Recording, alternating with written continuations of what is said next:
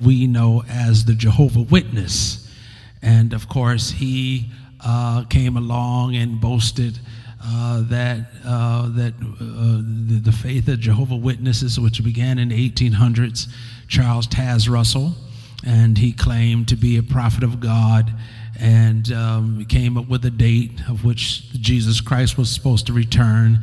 And a lot of the Russellites, as they were called Russellites before they were called Jehovah's Witness. Just give you a little history on some of these denominations. They were called Russellites, and he was out proclaiming that Jesus Christ is supposed to come back at a certain time.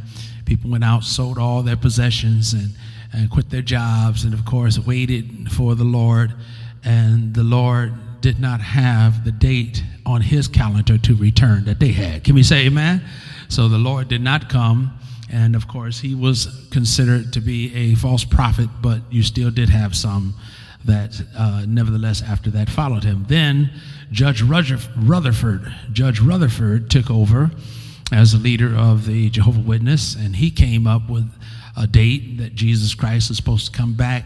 And I think he had the date 1913, 1917, somewhere around there. And of course, they went out and sold and all their stuff, quit their jobs, and waited for the Lord to come. Then he come out and said that y'all missed it. He already came and left. But be that as it may, all of these denominations were started by man. And of course, John Wesley, who formed the Wesleyan faith, as we know as the Methodist faith, and Martin Luther, who formed Lutheranism, John Smith, who was one of the contributors to the start of the Baptist faith. Then you have the Presbyterians, Episcopalians, and so on and so forth. So all of these denominations had their beginning and had their start. But the apostolic faith began with Jesus Christ and handed down to his apostles. And we will show you by the scripture how we received, how we got the apostolic doctrine as we know it today. So the difference with us is that it came straight from God. And Jesus will tell us in the 7th chapter of St. John, when we get there, that the doctrine that he got, that he was teaching, he was not his, he got it from God. And of course, he was speaking as a man at that point, because Jesus was both human and divine. Is that right? He was both God and man. And there were times where he spoke as a man when he had reference to his Father. And then there were times that he spoke as the Father, as he spoke as God. And of course, this is what he had. And he expresses to us where his doctrine came from. Now, of course, there was a man by the name of Muhammad that began Islam, and I believe that was in the 600s or somewhere around there. And of course, he was in conflict with the Catholic Church. And of course, he believed, as he proclaimed, in one God. So he said he believed, and they called him Allah. And of course, he would travel from city to city, conquering each city, demanding them by the edge of his sword to proclaim the prayer and allegiance to Allah or die.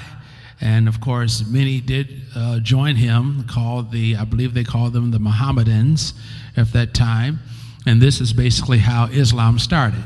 Now, a lot of black folk, those that are black supremacists, as we call them, would try to make you think that Islam began with the black folk, and that is no truth to that whatsoever. It began by this so-called prophet Muhammad. And when I started working in the prison, first of all, before I started working in the prison, I had about 15 inmates that I would go in on a regular basis and teach Bible class to. And I remember one of the first times I went, one of them challenged me concerning Islam. And I had not really heard of Islam, or I've heard of it, but I did not understand it because I hadn't done the research on it. And when I went in there, he tore me to pieces. And so I went back and did all my homework and got me a Quran and read the Quran. And next time I went back there after class, I was told, do not return. Praise the Lord. But be as it may, there's a lot of those inmates that are locked up claiming to be Islamic, and they're not Islamic. They're just black supremacist radicals, because if you are an Islamic or a follower of Islam, there is one thing that you're supposed to do before you die, and that is you're supposed to make a trip to Mecca. And I would tell them, you're not a true Islamic, because you can't get to Mecca, because all your days is going to be spent in this Mecca behind bars. And so there was some tensions there that I have to take the blame for, because I created it. Can we say amen? But be that as it may, there's no true Islamics in America, because most of them, I shouldn't say there's no true, but many of them are not true followers, because first of all, they don't know. Did you know that a Muslim is supposed to pray 7 times a day, I believe it is? And they're supposed to face the east. And I remember I was doing my rounds, and one of the inmates had his Islamic rug on the ground and down there praying, and I had to stop him and say, the east is this way. You're praying the wrong direction, brother. So they don't even know what they're even doing or talking about. But be that as it may, all of these religions, denominations, started by man. Now, I want you to understand that there is a difference between an apostolic pastor than all of the other pastors that are out there. Most pastors are religious leaders. There's a difference between a religious leader and a pastor, apostolic pastor. See, Joel Osteen is a religious leader, okay? He does not deal with sin, and I'm not trying to cast any kind of aspersion on him. I'm just letting you know the category that many of these people are in, that just because they have tens of thousands of people following them doesn't mean that they're of God, because there's going to be tens of thousands of people in the lake of fire, and we know they're not right going there. Can we say amen? But you have a lot of these people on television that have these big ministries that many of our people follow. They are not shepherds of God. They are religious leaders. Then you have some that are religious activists. And these are the Al Sharptons and Jesse Jackson and all these other type of people. And they're better off doing their speeches because they have negative 500% anointing when they try to get up and preach, because they don't have the Holy Ghost. But they are religious activists. Then there is those that God has called, prepared, and sent, according to the scripture. Can we say amen? Then, of course, you have some charlatans out there. When we say charlatans, these are those that claim to be able to perform all these miracles. You buy this oil and put it on your fingernails, it's going to grow, or your hair is going to grow, or this blood of Jesus cloth that you wear it. And one woman was praying, selling a prayer shawl. I believe it was Juanita Bynum on the TV praying had this prayer shawl, and she was sweating and on the broadcast and laying all on the prayer shawl. I said, well, anybody that buy that, they got to wash it first. And that you're supposed to, this prayer shawl, she laid on this prayer shawl and all this other kind of stones from the mines of Solomon. All that stuff doesn't make any sense. These are charlatans. Charlatans are pretenders, people that pretend to be something when they're actually nothing, because number one, they don't have salvation. Can we say amen? And how can you be a minister of God that's supposed to preach salvation when you don't have salvation? You can't preach what you don't have. Praise the Lord. So a lot of the ones that you see on television with the big ministries are religious leaders. They don't deal with sin. They don't sit down and counsel. They don't baptize. They don't pray. They don't work with people to get the Holy Ghost. They don't go to the hospital and pray for you. They are religious leaders, and there's a big difference. So the nominal church promotes religious leaders. God has shepherds or under shepherds, because he's the chief shepherd, and that would mean then that every pastor then is an under shepherd. And then even among us, there's some issues. Can we say amen? Because a lot of us follow the religious leaders. And because of the size of their churches and their big ministries, they follow them.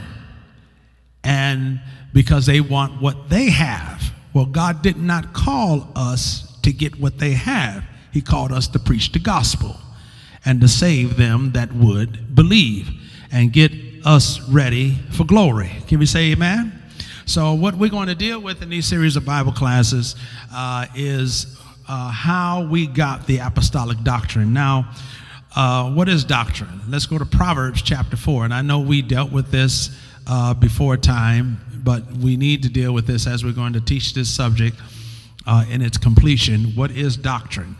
Now, in Proverbs chapter 4. Now, if you look in the dictionary, you'll find that doctrine is defined as a teaching established to be taught. All right? And we have no problem with that. But we want to get a little deeper into it and get what God says doctrine is. All right? And, of course, these are the words of King Solomon at this time. And, of course, he is speaking as the wisdom of God dictates to him. And we're going to pick it up verse 1 and read and deal with verses number 1 and 2. All right, if you have it, can you say amen? All right, let's read. Hear ye, children, the instruction of a father, and attend to know what? Understanding. Now, I want you to understand that in Bible days, the father had 3 responsibilities toward his son. 3 responsibilities. Number 1, he was to circumcise him, because that was the covenant that God made with Abraham, circumcision. He was to circumcise his son when he was 8 days old. Number 2, he was to teach him a trade so that he would be able to provide for himself and for his family. And then the 3rd responsibility was he was to find him a wife. Now, fathers today don't even do that. They for the most part, disappear from the child's life. Is that right? And leave the young lady with the child. And then, unfortunately, the young lady does not have enough sense. She allows other men to come, and before you know it, she has a whole harem of children in the house, and no man, no father anywhere around. And then, of course, that's why in Louisville, last statistic I saw last year, 40,000 grandparents are taking care of their grandchildren.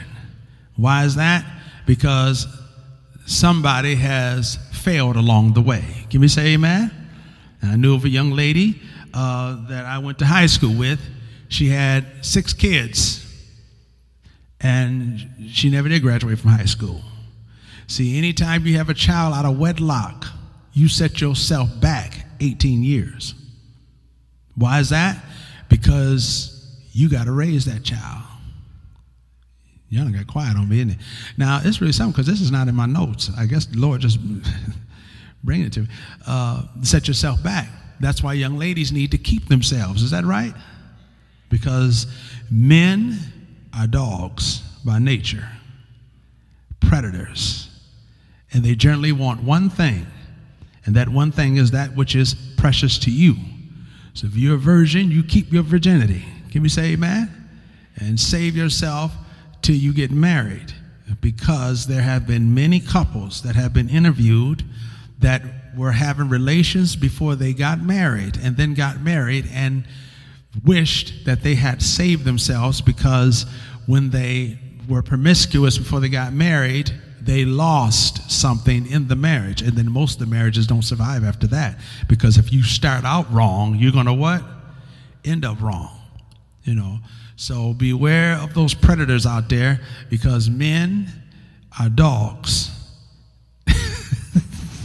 Now, I ain't no dog. I'm saved. I got one wife. Can we say amen? I was a virgin when I got married, so I ain't no dog. But there are some of them out there that are no good. Praise the Lord. Now, if you're dating somebody and or interested in dating somebody and you want to know about them, let me know. I have good experience, praise the Lord, in dealing with all kinds of men. First of all, I'm a man, and I have all kinds of experience in it. But be that as it may, our children today would be in a better position if they would heed the instructions of who? Of a father. And the book of Proverbs is all about instruction.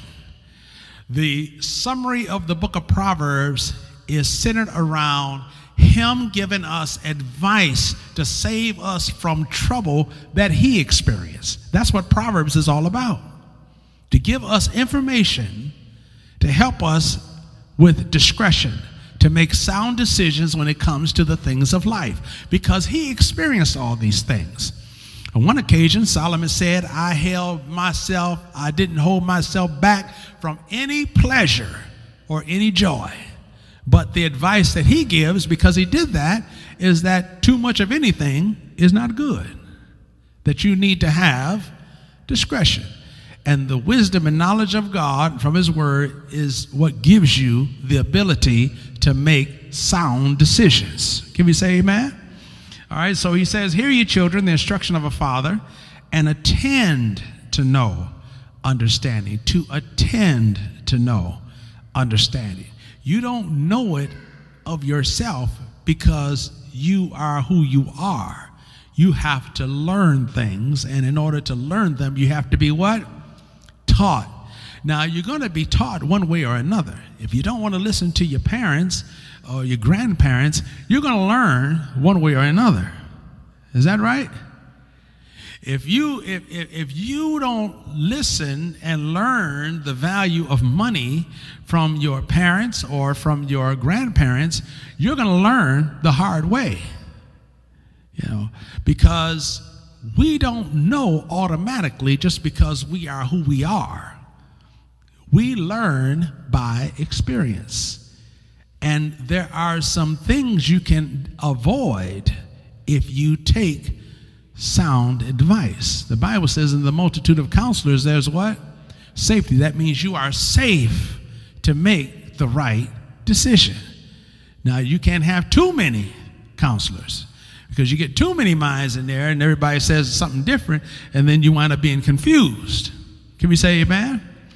But if we would heed instruction, and today we're in a day to where many are not listening to instructions. Now, I have a lot of young people that follow me, a lot of young people.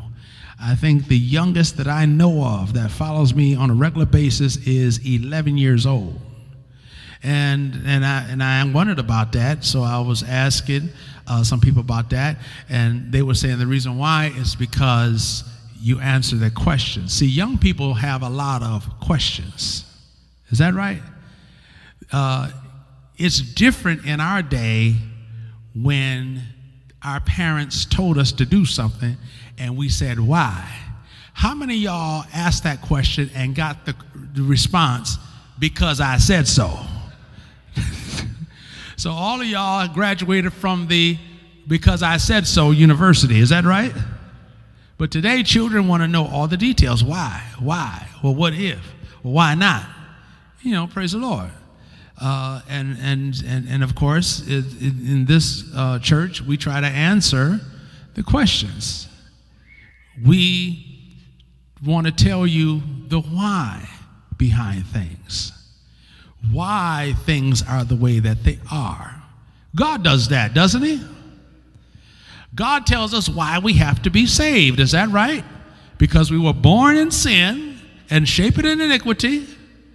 And if we don't get saved, we go into the lake of fire. Is that right? Isn't that what God tells us?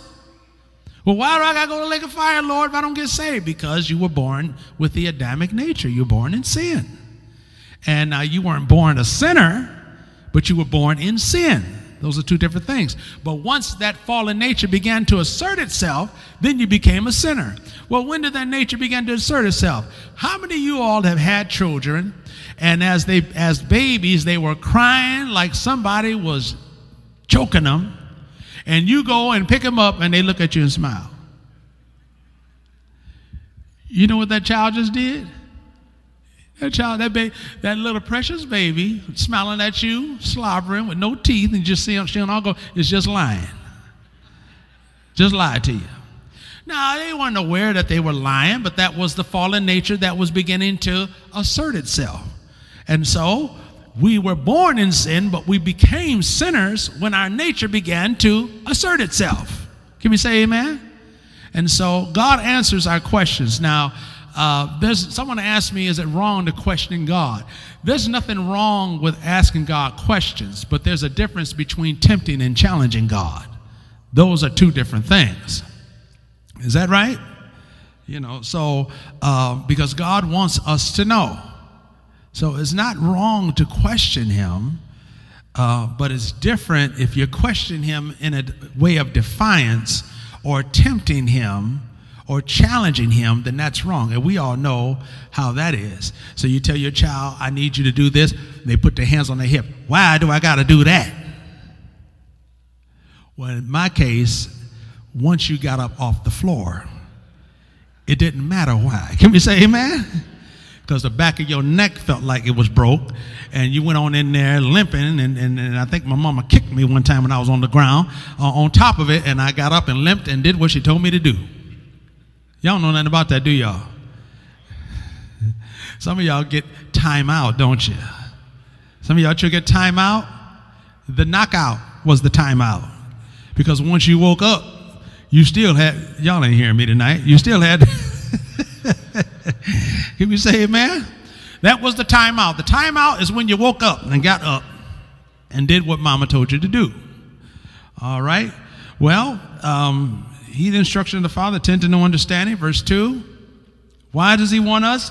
Now he answers the question. Why should we hear the instruction of the Father? Why should we attend to no understanding? Verse 2, for I give you good doctrine, forsake ye not. So doctrine is law. It's the law of God. Now, in the Old Testament, it was the Mosaic law, the law of Moses. But today, according to the book of James, we're under the royal law, and that law is the law for the church. So doctrine is the law of God, and the law of God is doctrine. Now, as I gave you this illustration before, because I heard Bishop Golder give this illustration, I thought it was a phenomenal illustration. Doctrine to the Word of God is like your skeletal structure is to your body. And if you ever studied skeletal structure, which I have after I heard that, you will find that the reason why your hand, feet, legs, arms are in the shape that they're in is because of the skeletal structure that your body is built upon. Now, your skeletal structure never changes its shape for the most part. Your hand generally stays like a hand. Is that right? Your feet generally stays like a feet. Your feet don't turn into your hand, and your hand don't turn into your feet. Is that right? It generally stays the same shape. Now, of course, they wear out, of course, but for the most part, your skeletal structure stays the same. Now, I remember Barry Bonds was hitting all those home runs. Y'all remember Barry Bonds? Well, he was on those steroids. And how they knew one of the signs that he was on the steroids is that his head got bigger. You see, steroids increases the size of your head and gives you that bulk look. It changes the form of your body. But when we talk about the skeletal structure, your skull stays the same size. The bones in your hands, your fingers, stays the same shape for the most part because of skeletal structure. It keeps the body in its proper place and shape. Well, the doctrine of God is like our skeletal structure. The doctrine of God keeps the things of the Word of God in its place, and it does not change. For example, one of the doctrines of the Bible is repentance. All right? And doctrine to repentance simply is that repentance is the same all the time. Repentance never changes from being repentance. It always deals with turning away from sin, no matter what dispensation you're in, no matter what period of time you're in the Bible. Repentance, doctrine keeps repentance as repentance. Doctrine keeps repentance in the definition of turning away and going in the opposite direction that you were going in before. See, that is an example of what doctrine. Doctrine keeps holiness straight. Doctrine reveals to you what holiness is. Holiness never changes. It always stays the same. The Bible said it was holiness in the Old Testament. God is holy. He never changes. Is that right? Times may change. People may change. But the doctrine of holiness is what keeps it as it is. It never changes. God, what God is a spirit. The doctrine of God shows us what God is. He never changes. You see, if we didn't have our skeletal structure, our bodies would be like a jellyfish. We'd just be a mess. No kind of a form, no kind of a shape at all. But doctrine in the scriptures holds the word of God together and in its place. And it makes the things of God what they are, and they don't change. See, God has always wanted holiness, but he couldn't get it in the Old Testament. But now he's getting it now through his church. It wasn't that in the Old Testament God never wanted holiness. That's part of his doctrine. He's always wanted holiness, and he will always want holiness, and he will get holiness because he's holy. That will never change. So when it talks about the doctrines of the Bible, they never change. You follow what we're saying? Can we say amen? So that's what doctrine does for the Word of God. It is the law of God. You know, we talk about the law of gravity. You can't change the law of gravity. The law of gravity is what it is. Now, you can try to manipulate the environment of it, but you would have to manipulate the environment of it, because the fact that you have to manipulate the environment of it is a testament that it never changes. It's always the same. Y'all follow what we're saying?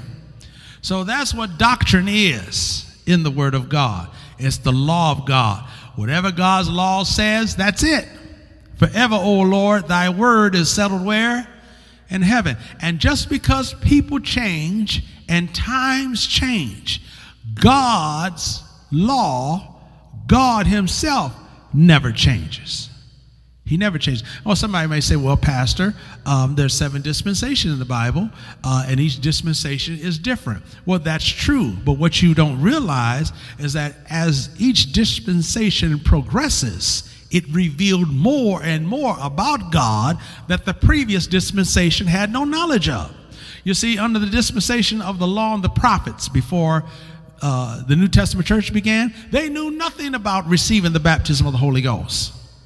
That was not for them. But now that we are in the dispensation of grace, the church age, God has revealed more of himself in this dispensation, and we have the baptism of the Holy Ghost, that it may abide with us for how long?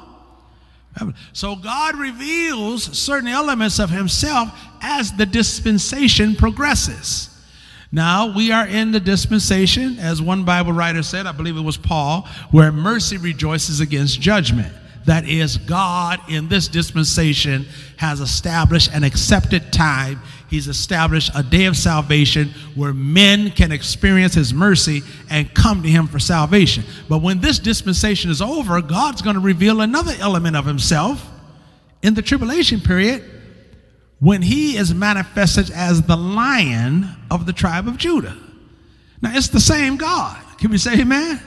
The same God. But there's so many elements of himself that as the dispensation moves along, he reveals more and more of himself. And this is going to continue, your Bible says, that in the ages to come, he's going to be revealing more and more of himself as we move from time to the ages to come, which is eternity. We will be learning more and more about God. He will be revealing more and more of himself, that we as a glorified people will continue to learn about him. Can we say amen? Isn't that something? Well, let's go to Proverbs chapter 28. Is that what I want next? I said Proverbs 28, didn't I? I shouldn't have said that. Let me see. Am I having an apostolic senior moment? Let me see here. I got about 25 scriptures here, y'all, so y'all got to bear with me for a minute. I was supposed to have them in order. All right. Isaiah 28. Isaiah chapter 28. Doctrine. We're talking about the doctrine. How did we get the apostolic doctrine? Thank you, Pamela. I should have just looked up there on the screen. She's got my back up there. Isaiah chapter 28. And we're just going to read verse 9. And, of course, we'll just read verse 9 there. All right? Proverbs 28 and verse 9. All right, let's read. Whom shall he teach knowledge? That's the first question. All right? And whom shall he make to understand doctrine? So I want you to know that the knowledge of God must be taught. We don't automatically know because we have intelligence and understanding. The things of God have got to be taught to us. Now, the world knows nothing about God, nothing. And those that don't have the Holy Ghost and have not been baptized in Jesus' name, they don't know about God either. They're just talking to you based upon what they learned in some seminary by men that don't have the Holy Ghost. So he asks the question, whom shall he teach knowledge? God doesn't just give his knowledge to just anybody. Is that right? How many disciples did Jesus originally choose? Notice the key word, originally. 72. See, I said originally, Deacon Charles. Praise the Lord. 72. But then as he began to relay to them the price that they're going to have to pay, 60 of them walked away, remember? And then he looked at the 12 and said, will you also go away? And Peter said, Lord, to whom shall we go? Thou hast the words of what? Eternal life.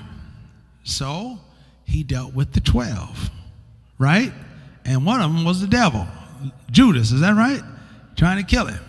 Well, they received knowledge that the other folk didn't get. And that's how God is. All right? That's why he asked the question, whom shall he teach knowledge, and whom shall he make to what? Understand doctrine. Then he's going to answer that question. Let's read. Them that are weaned from the milk and drawn what? Now, that has to do with the babes in Christ.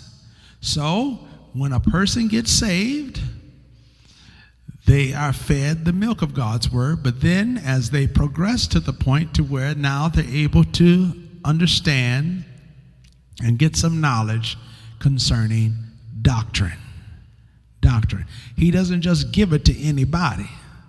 He only gives it to those who have been weaned from the milk and what?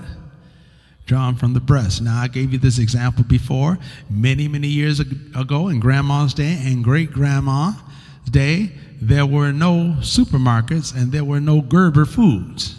Any of y'all remember those times? And so how did the child get his first taste of solid food?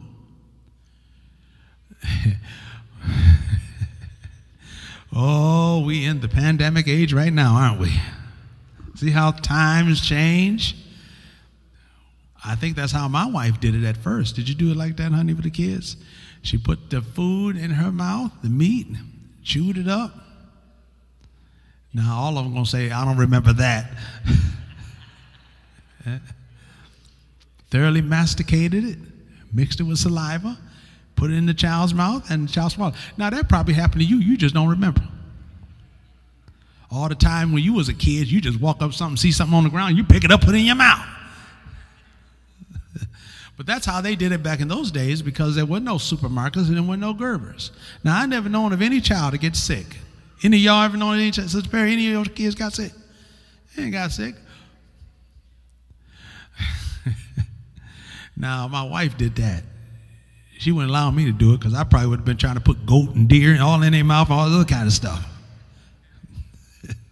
But that's how they did it back in those days.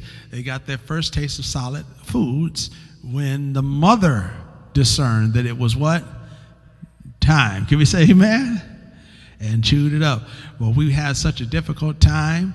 We were so poor. That all we ate a lot of times was rice, chicken, and we couldn't afford the regular potatoes, so we got instant potatoes. We had so much chicken and ate chicken so much that I remember Aaron was asking, can he have some more chicken? And we was eating pork chops that night.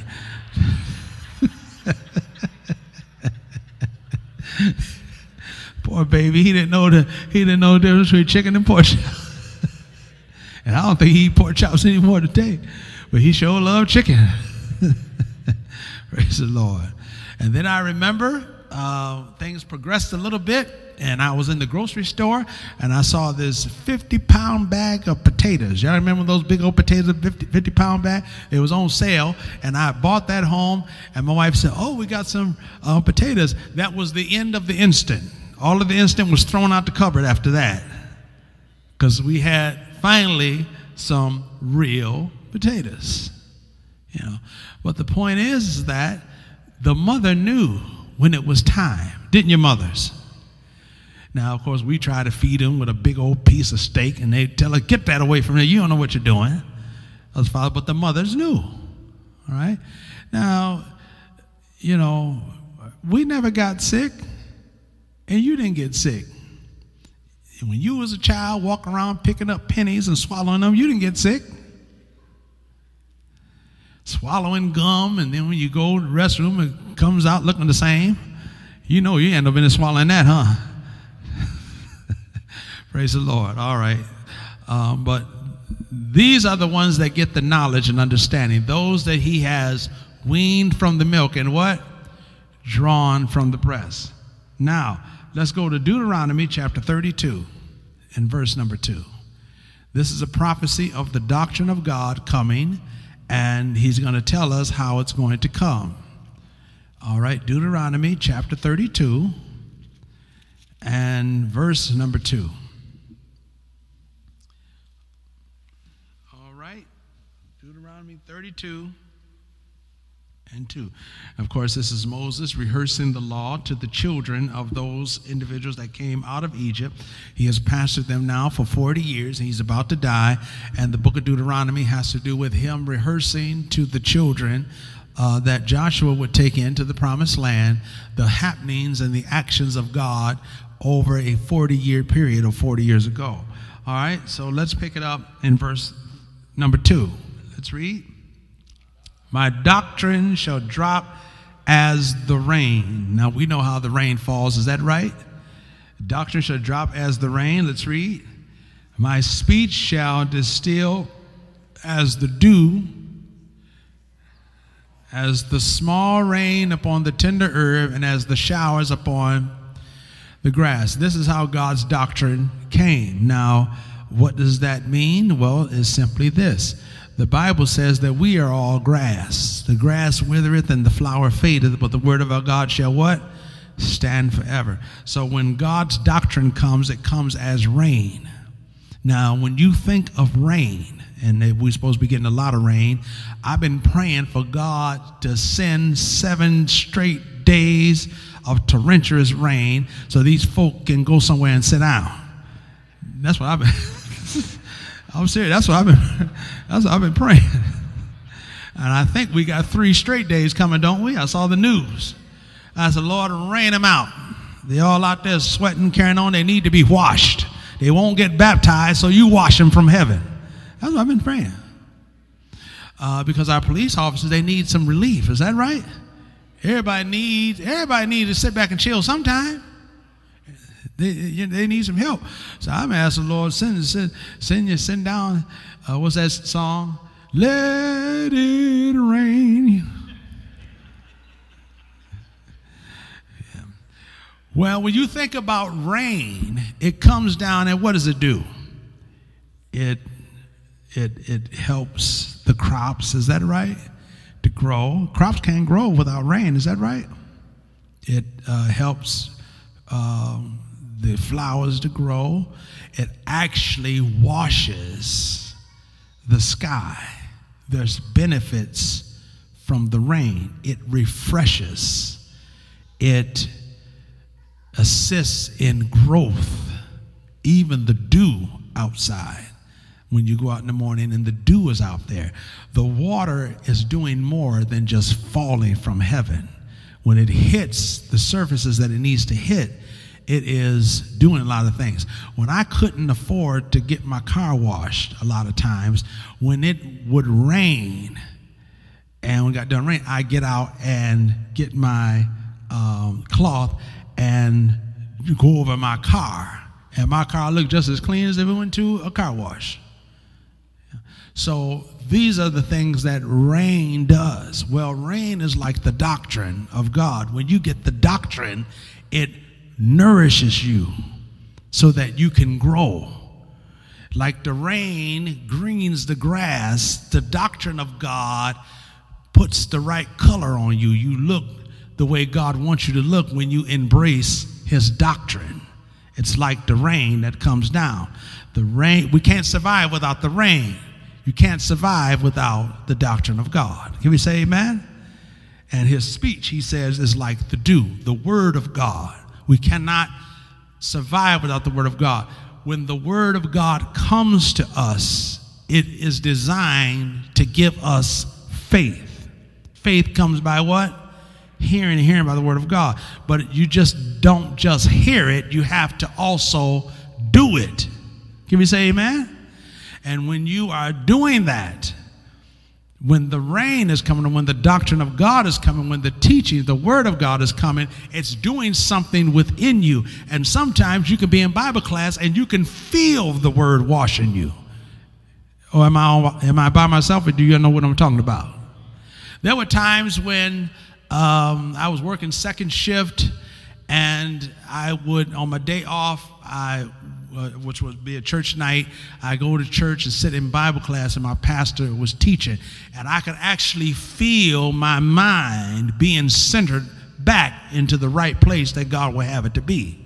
Because a lot of times we face the devil throughout the day, we don't even realize it. You see a handsome guy, hair is what we used to say back in Charles' day, fried, dyed, and laid to the side, with the green eyes. He's as dark as this suit, but his eyes are green. And you don't realize that it was the devil. It was the dark-skinned, green-eyed devil. Or the young lady with the high yellow skin and silky Indian-type hair. I'm trying to paint a picture for y'all. I'm getting pretty graphic, am I? Praise the Lord. And brothers, we didn't realize that was the she-devil. Did you know there's a movie called She-Devil? Did you ever see that? You better not be watching that. I ain't watching it. And a lot of times we're facing those things, or we're facing other things on our job, co-workers getting on your nerves, challenging you, the devil putting your thoughts in your mind. Is that right? The world pulling on you, those old urges trying to resurface. A lot of times that could take a toll on you. But then when you come to the house of God, that word is like the rain coming down. When the grass has been beat up all winter long, and then the springtime comes, that rain comes down, God is putting you back centered. Can we say amen? That's what doctrine is supposed to do.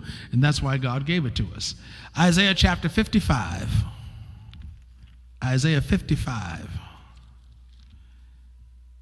And verse 10 and 11. Isaiah 55, verse 10 and 11. All right. 55, verse 10 and 11.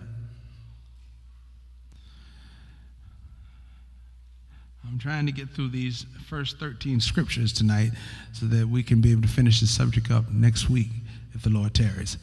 All right, verse 10 and 11. Brothers and sisters, let's read it.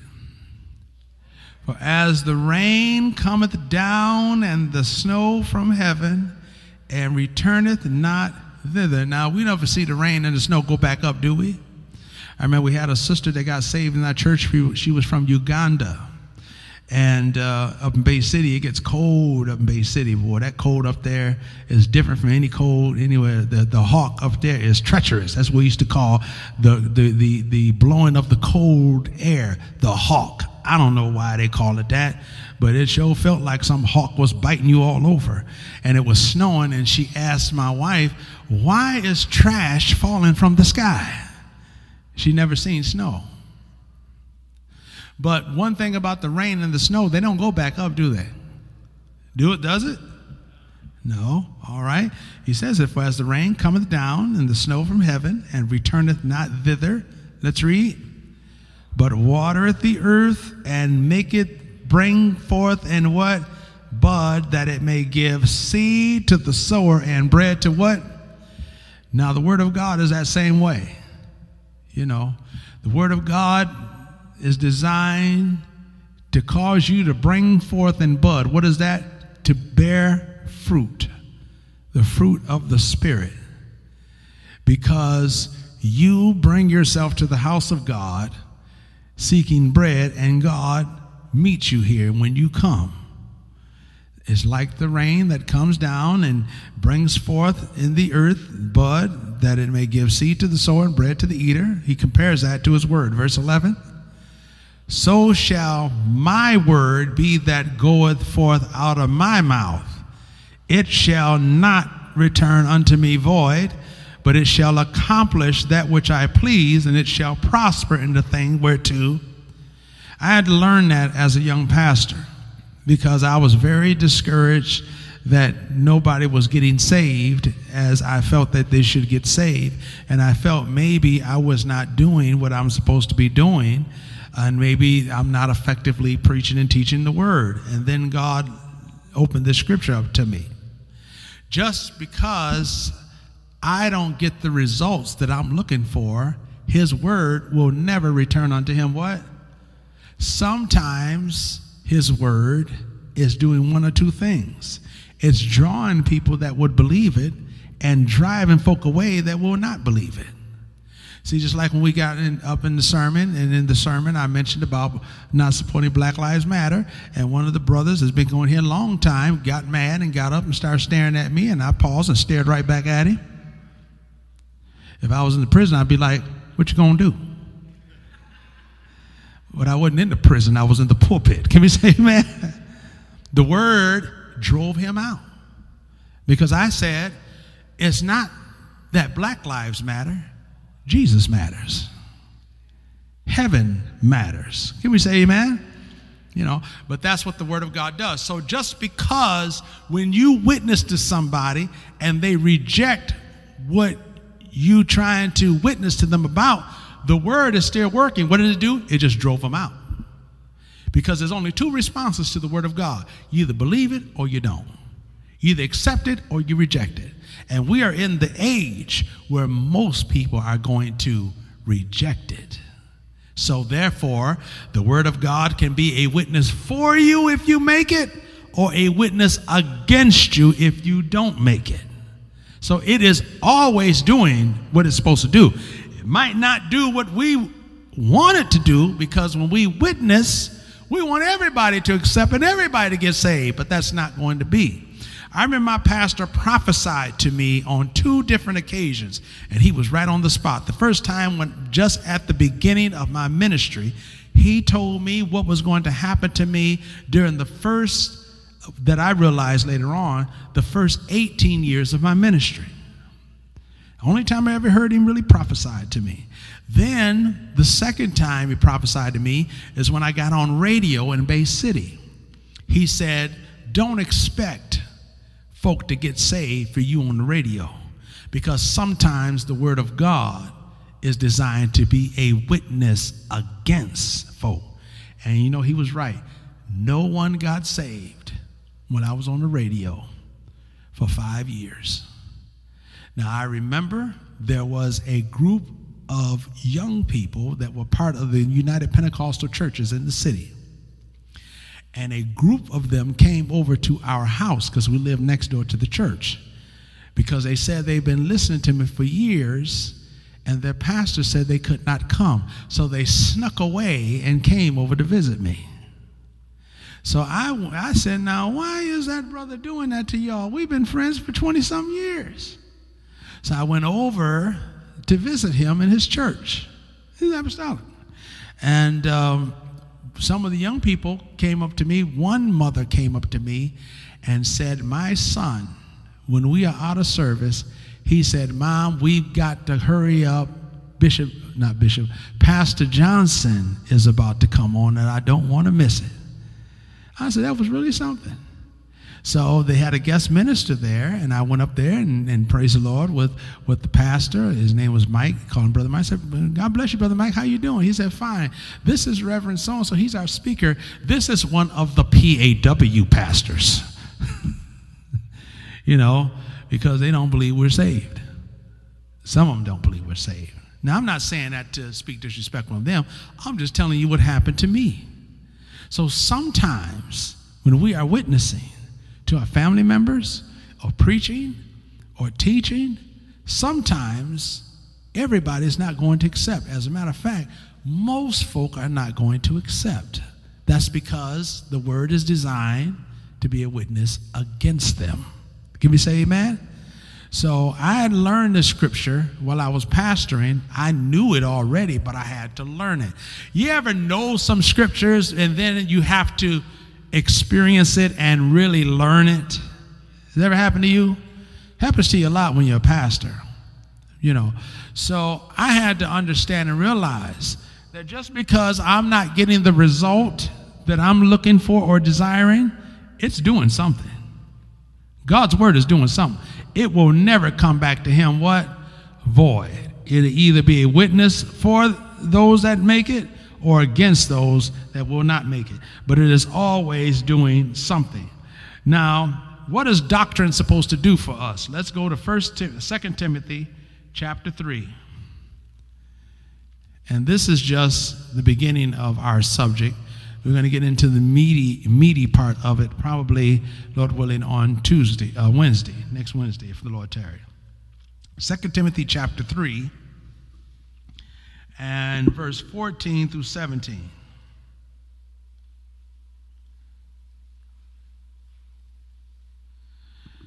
Yeah, we might finish these tonight. I got about 25 minutes. 2 Timothy chapter 3, verse 14 through 17. Now, of course, this is Bishop Timothy. Paul is writing to Bishop Timothy. And Timothy, when Paul met him, he was already saved, already a minister, highly recommended in 2 different cities, and knew the scripture better than you and I would ever hope to learn them in a lifetime of study as a Jewish boy. But even though he was taught the scriptures by his mother Lois and his grandmother Eunice, or Eunice as they pronounced it back in those days, he didn't know what they meant. He knew the scriptures, but he didn't know what they meant. There's a whole lot of people that know the Bible, but they don't know what it means. You ever ran across those type of people? My father used to say for years that he knew the Bible. And I got tired of hearing it one day because he used to always say, take care of this temple I'm loaning you, because he was always getting on me about my weight. And I got tired of it and said, where's that in the Bible? He said, huh? I said, where's that in the Bible? He couldn't tell me. So he stopped saying it. Now, I knew what he was talking about, because the Bible says, he that defiles the temple of God, him shall God destroy. But that has nothing to do with your body. That was talking about the church. You can defile or corrupt God's church through false teaching. You know, but he claimed he knew the scriptures, but just didn't know what they meant. Well, Timothy was like that, and Paul took him under his wing and trained him for 12 years. And he sent him out, and he became the first bishop over the churches of Ephesus. So when you read the book of Timothy, he is writing to Bishop Timothy. All right?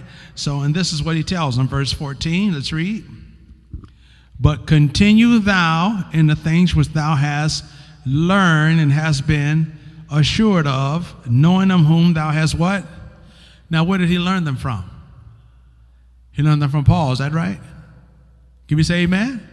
The Apostle Paul, did not we just tell you he traveled with him for 12 years and he taught him the scriptures? But continue thou in the things which thou hast learned, what you have learned. Continue in what you've been taught, what you have learned, and hast been assured of, those things that have been proven to be true, proven to be right, knowing of whom thou hast what? Learned them. He is always to remember who he learned them from. That's why you always hear me talking about the fathers. All right? Because I'm continuing in the things which I have learned and has been assured of, knowing of whom I have learned them from. Verse 15, and that from a child thou hast known the holy what? Scriptures. Now, what scriptures did he know? The Old Testament, because the New Testament at this time was being written. So he knew the Old Testament. And that from a child thou hast known the holy scriptures. Let's read. Which are able to make thee what? Wise unto salvation through faith, which is in who? So the scriptures are designed to make us what? Wise. But how can we become wise through the scriptures? We have to learn them. Someone has got to teach us. Is that right? You have to be taught. You can't just sit at home and teach yourself. That's not learning. You have to be taught. All right? So, this is what, and if Timothy, who knew the scriptures from a child, and Paul taught him, then then he is wise. So the more of the scriptures you know, the wiser you become. And your wisdom is demonstrated in your knowledge and understanding and in your decision making, in your discretion. All right? The reason why people make bad decisions because they don't know the scriptures. They don't understand the word of God. But he wants us to learn them. The scriptures are designed to make us wise. Let's read on. Verse 16. All scripture is given by inspiration of God. And that word inspiration means from the breath of God. It all came from God. Somebody said, well, men wrote the Bible. Well, they might have wrote it, but it was written by the inspiration of who? God, which means he dictated it. He dictated what to write, and that's what they wrote. That's what the Bible is. The Bible is simply a collection of writings by over 42 people written over a 3,600-year period that wrote based upon what came from God's breath or his mouth. That's what makes the Bible different than any other book. That's why you can't understand the Bible by just reading it. You can't get it that way. It's different than the Quran, and I've read the Quran. It's different. In the Quran, you have the surahs, which is chapters, so on and so forth. It's different than the Book of Mormon. It's different than the Jehovah's Witness Bible, which is the worst translation of the Bible that there is, if you didn't know that. It's not the same as those books, because those books came from the breath of men, but the Bible came from the breath of God. All scripture is given by inspiration of God. Let's read. And is profitable for what? Doctrine. The word of God is profitable for doctrine. The word of God taught doctrinally is designed to keep you in the right frame of mind that God would have you to be in. It keeps you steady. It keeps you straight. It keeps you focused. For doctrine, for what else? For reproof. Is that right? What is reproof? Anybody know what reproof is? Well, reproof is kind of a little more stronger than, it's just basically encouragement. And sometimes it can be rebuke. Tell you something that you don't necessarily want to hear. Then it is for correction. It's there to correct you. Most folk that get corrected by the word of God gets mad. Now, how do you get corrected by the word of God? As the pastor teaches you. As the pastor teaches you. The pastor could be up teaching the word of God. Let's give you an example. So, You might have a saint that has been betraying somebody's trust. Somebody told you something. Now, don't tell nobody. Okay. And then you go tell the person that the individual told you not to tell that was talking about. Any of that ever happened to y'all? So Sister Funches told you something about Sister Blue. Don't say nothing. And so you, Sister Yellow, go tell Sister Blue what Sister Funches said. Now Sister Blue is upset with Sister Funches. Won't praise the Lord with her. Praise the Lord. Turn their neck so hard they put a crick in their neck. So then that's going on. So then the pastor gets up and comes across the scripture, a whisperer separated chief friends. Oh, a whisper, somebody separate chief friends. Why does a whisper break up friendship? Because a whisper is telling something that they were told not to tell, and they went and told the very person that the one person was talking about. And the one person, when they see him now, so the pastor gets up. A whisper separated chief friends. Then he calls another scripture, thou shalt not be a talebearer among my people.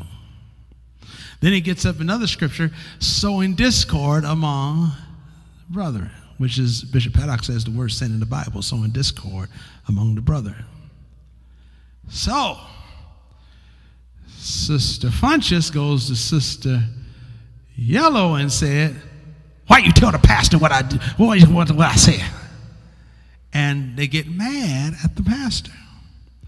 What just happened?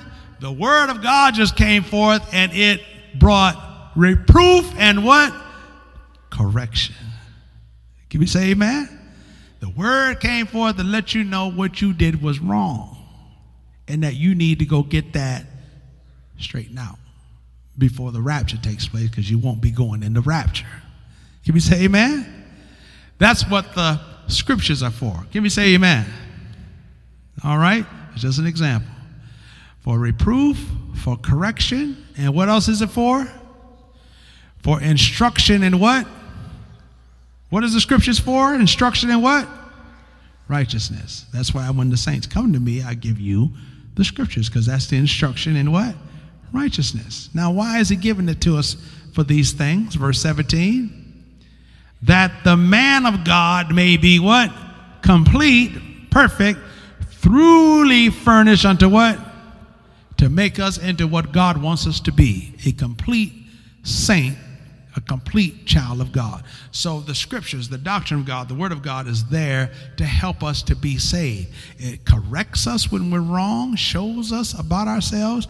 And how come when the word of God comes, oh, that ain't me, that's talking about somebody else, when it most certainly is you? That's why we need to pray, and that's why I pray, Lord, give us an ear to hear, a heart to receive, and a mind to understand what the Spirit is saying to who? You ever hear me pray that prayer? Because it's too much word of God going forth, and it's going through one ear and out the other, because there appears to be nothing in the middle. And we can't be saved that way.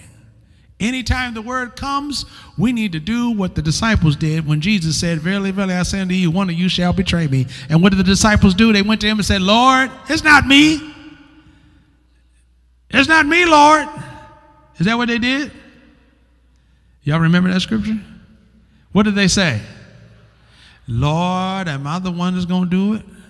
Because you know me better than I know myself. You know what's going to happen tomorrow, next week. Am I going to do that to you, Lord? And even the devil came up to him and said, is it I? And he said, you said it, buddy. He didn't say buddy, he would say, you said it. Thou hast said. All right, that's what the scriptures are for. Now, where did we get our doctrine from? St. John chapter 7, verse 16 through 17. Where did we get the apostolic doctrine? Where did it come from? St. John chapter 17, St. John chapter 7, verse 16 through 17. All right. St. John chapter 7, verse 16 through 17.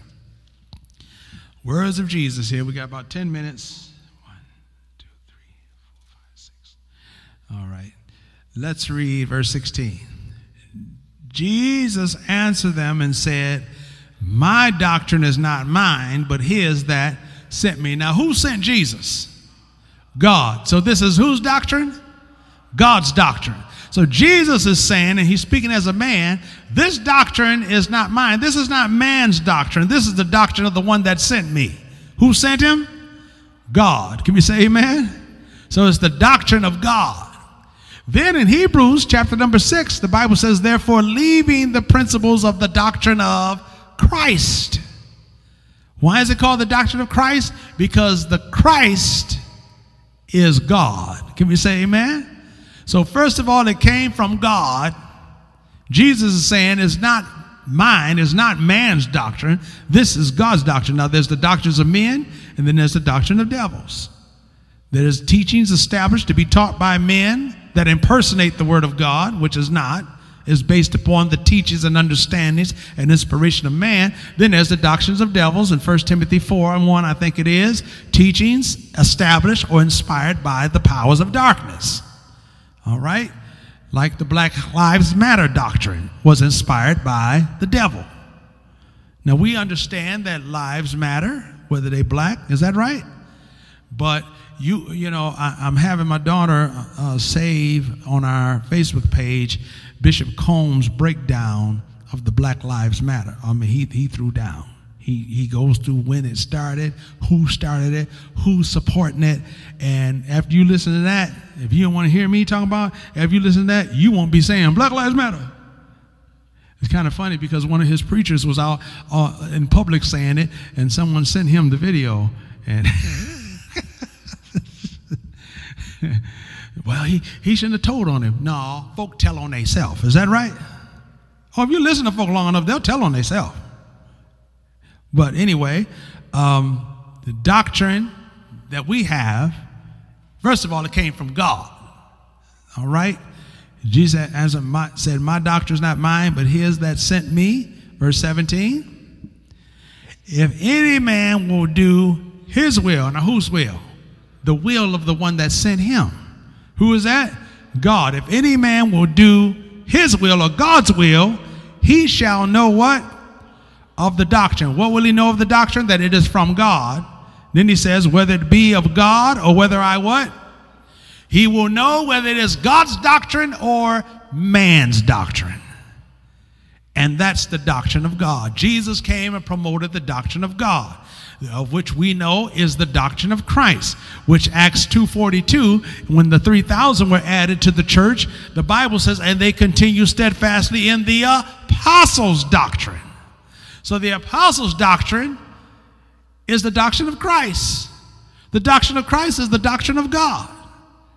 It came from God. Jesus promoted it, handed it down to the apostles, and it was handed down all the way down to us today. And as we told you on the other day, if any man will do his will, he shall know of the doctrine. If you do the will of God, God's going to make sure you know the doctrine. He's going to make sure you know his word, his law. He's going to make sure you know the truth about everything that you need to know the truth about so that you can remain free from error. Reason why there's a whole lot of folk in error is because they're not doing the will of God. It is impossible to do the will of God and not know the truth. If folk don't know the truth, they're not doing the will of God.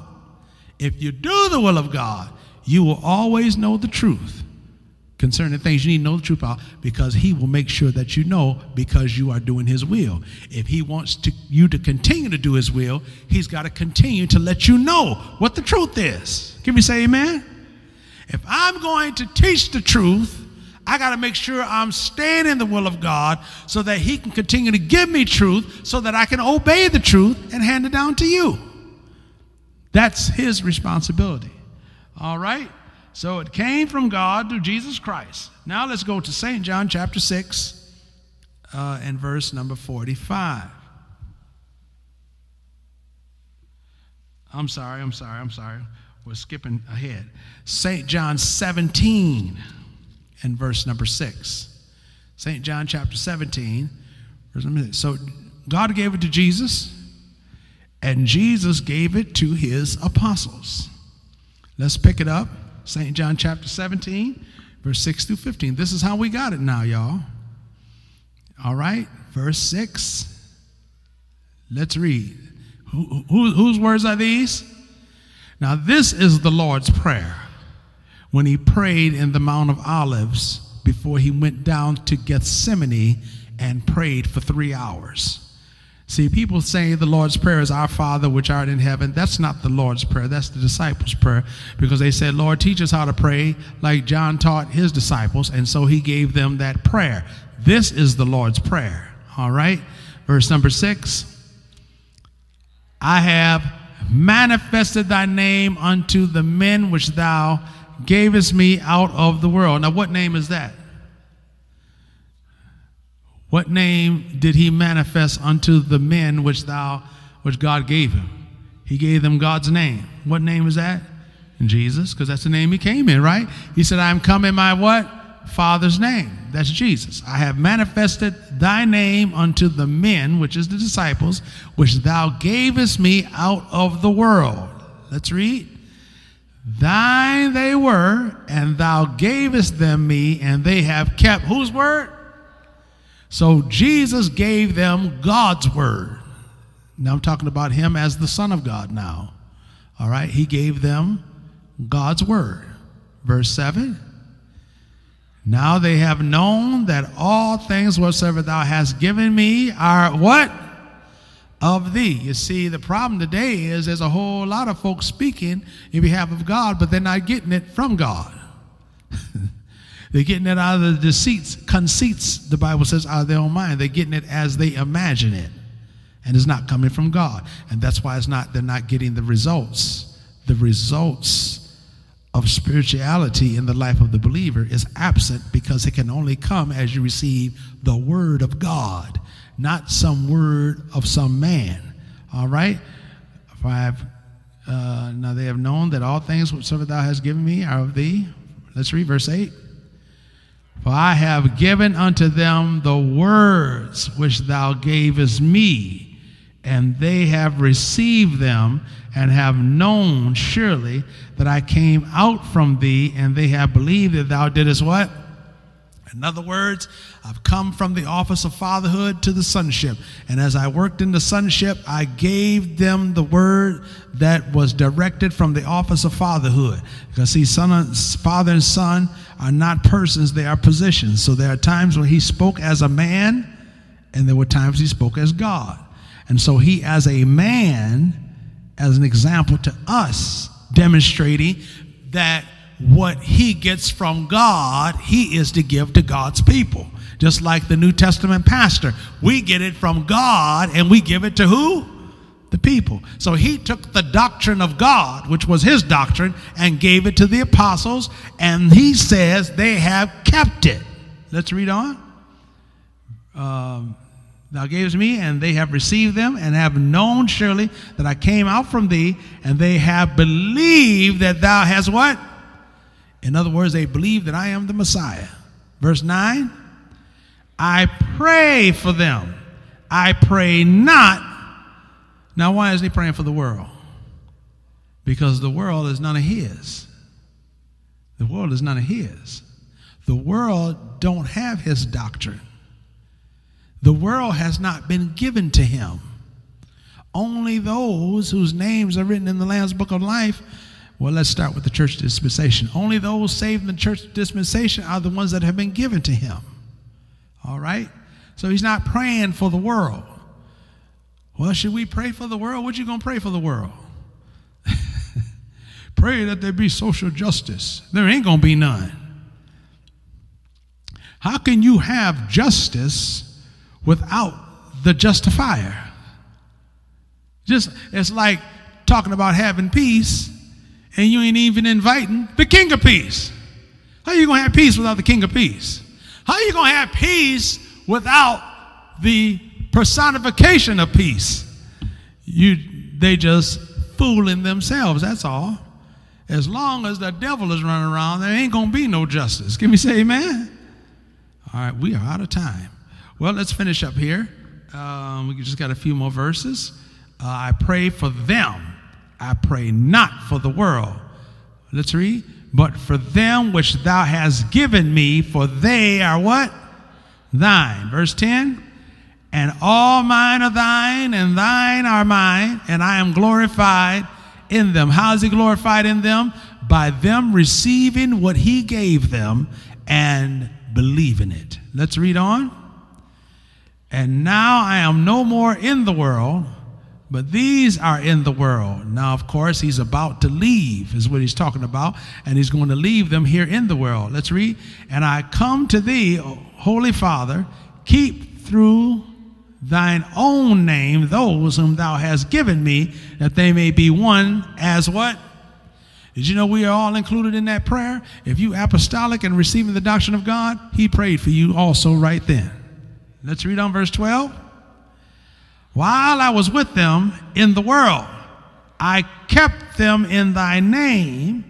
Those that thou gavest me, I have kept, and none of them is lost, but the son of perdition, that the scripture, what?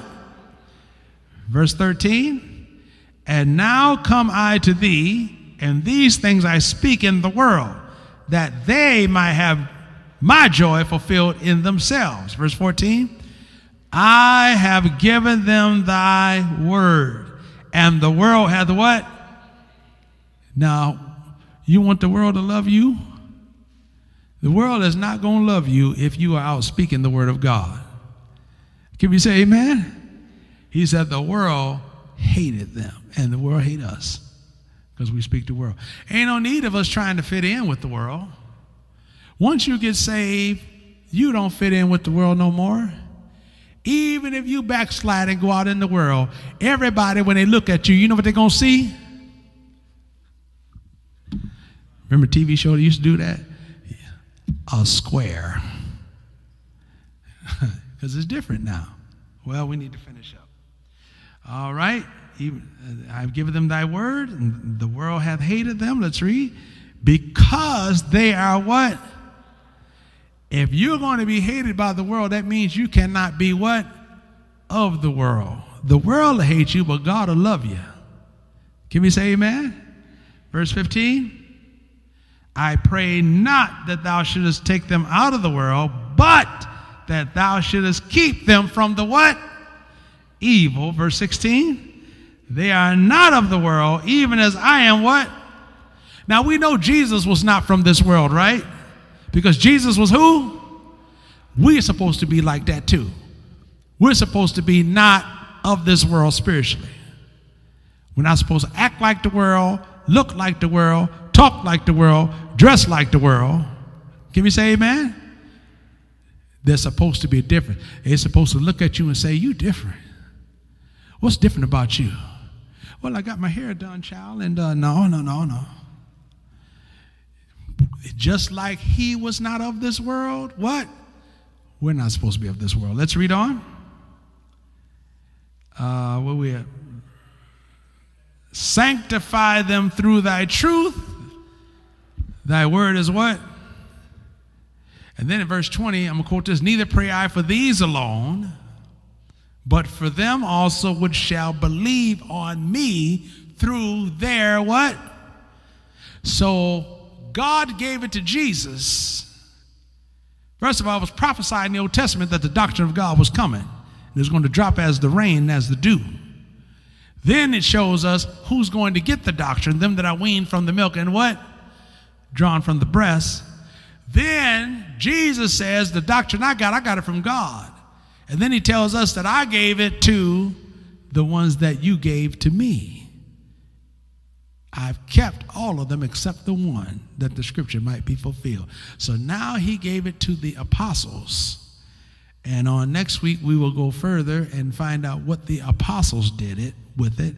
And in this Bible class series, we're going to show you what the apostles did with it, how they handed it down, and how we got it, and what we're supposed to do with it. Are there any questions tonight? Any questions? All right. Okay, well, yes, there are some questions. All right. And let's see if we can answer them. Please explain the last clause in Ecclesiastes chapter 9 and verse 11. Surely the serpent will bite without enchantment, and a babbler is no better. Well, what he is using is what is called a parallelism. And he is paralleling a babbler's toward versus a serpent. A serpent will bite without enchantment.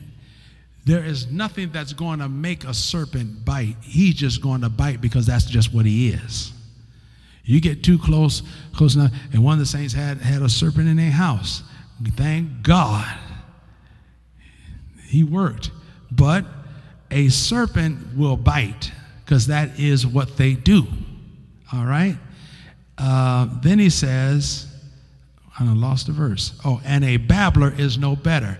A babbler is no better than a serpent biting. Just as a serpent bites, a babbler is going to babble. What is babbling? Endless, empty talk and gossip. Y'all know anybody like that? Just babble on and on and on and on. Did I read the right scripture? Or did I read the wrong one? I read the wrong one. All right. I'm sorry. Ecclesiastes 9:11. Well, at least we got some information on that one, didn't we? Verse 11, I returned and saw under the sun that the race is not to the swift. Is that the right one? Nor the battle to the strong, neither yet bread to the wise, nor yet riches to men of understanding, nor yet favor to men of skill, but time and chance happeneth to them all. Now, what he is saying here is that anything can happen to anybody, regardless if they are running a race that is swift. Just because you are swift in running does not mean that chance cannot catch you. And just because you are strong in battle doesn't mean that chance cannot get you. Just because neither yet bread to the wise, just because you are bountiful in giving bread, or it says neither yet bread to the wise, nor yet riches to men of understanding, just because you have great understanding that is able to bring about great riches, or yet favor to men of skill. Just because you are a skillful person and you get favor, that does not negate the fact that time and chance can happen to you. You can die in a car accident just like anybody else. You can die of a heart attack just like anybody else. You can die of cancer just like anybody else. It can happen to anyone. Time and chance happiness to them all. Now, we want to express our condolences to one bishop, I forgot his name, that passed, who was the general secretary of the Pentecostal churches of the Apostolic Faith. We want to extend our condolences to that family, to the organization. But like the scripture says, it is appointed unto men what? Once to die. Because time and chance happeneth what? To us all.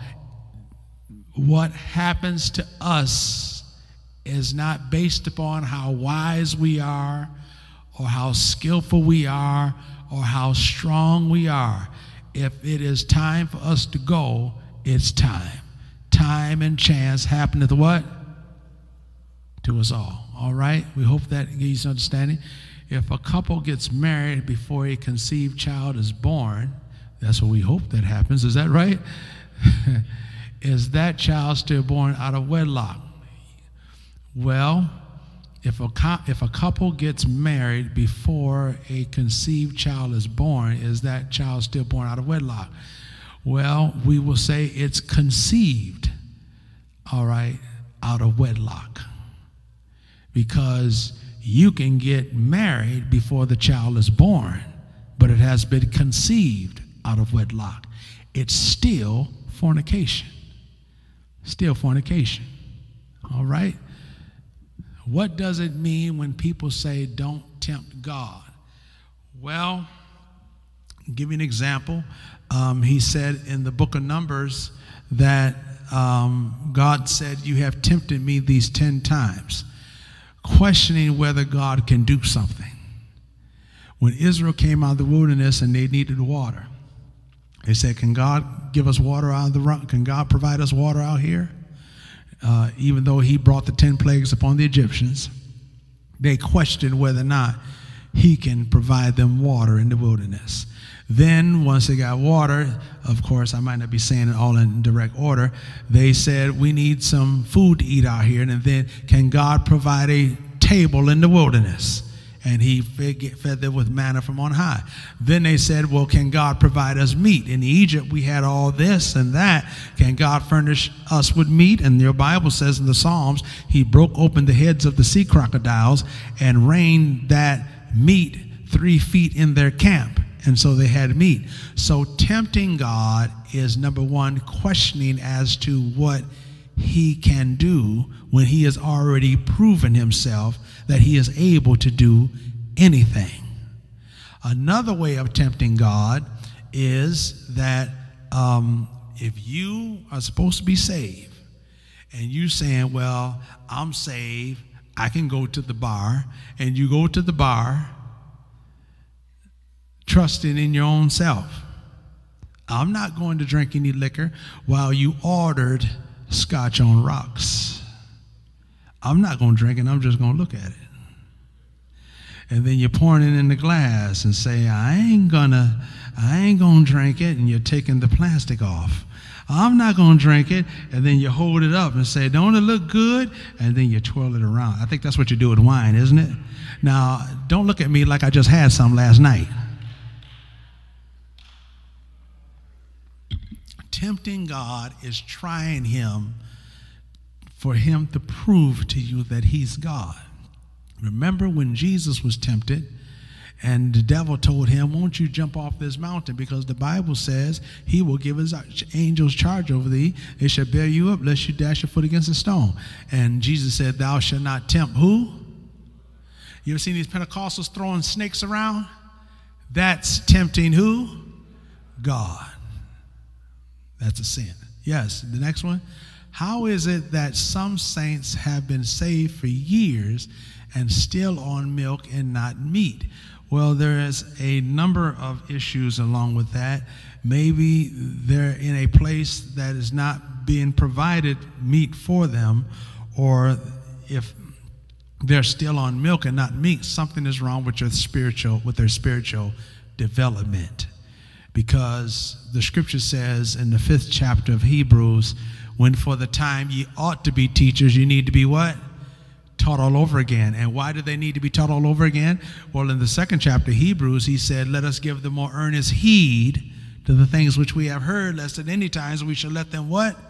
Slip. So it could be because of the leadership that they're under. All that leader may know is milk. And if it is not the leader's fault, it could be because they have let some things slip, or they're not doing their diligence to take heed to what is being taught. So there's a number of factors that can go into that. Now, God wants us to grow up healthy. Is that right? And so in order to be healthy, you have to progress spiritually. But one of the main reasons is that there's just not much Word of God being preached and taught today. Everything is shallow. Everything is socialistic. Not very much Jesus being preached or taught. Everything is just shallow a lot of times because the minister have not applied themselves in their formative years of study, and they don't really know too much of nothing other than one Lord, one faith, and one baptism. All right? Please explain 1 Corinthians chapter 6, verse number 19. I appreciate all y'all patience as we answer these questions. 1 Corinthians chapter 6, and verse number 19. All right, try to answer that. What, know ye not that your body is the temple of the Holy Ghost, which is in you, which ye have of God, and ye are not your own, for ye are bought with a price. Therefore glorify God in your body and in your spirit, which are God's. What? First of all, what, know ye not that your body is the temple of the Holy Ghost, which simply is saying that the Holy Ghost is dwelling in your body.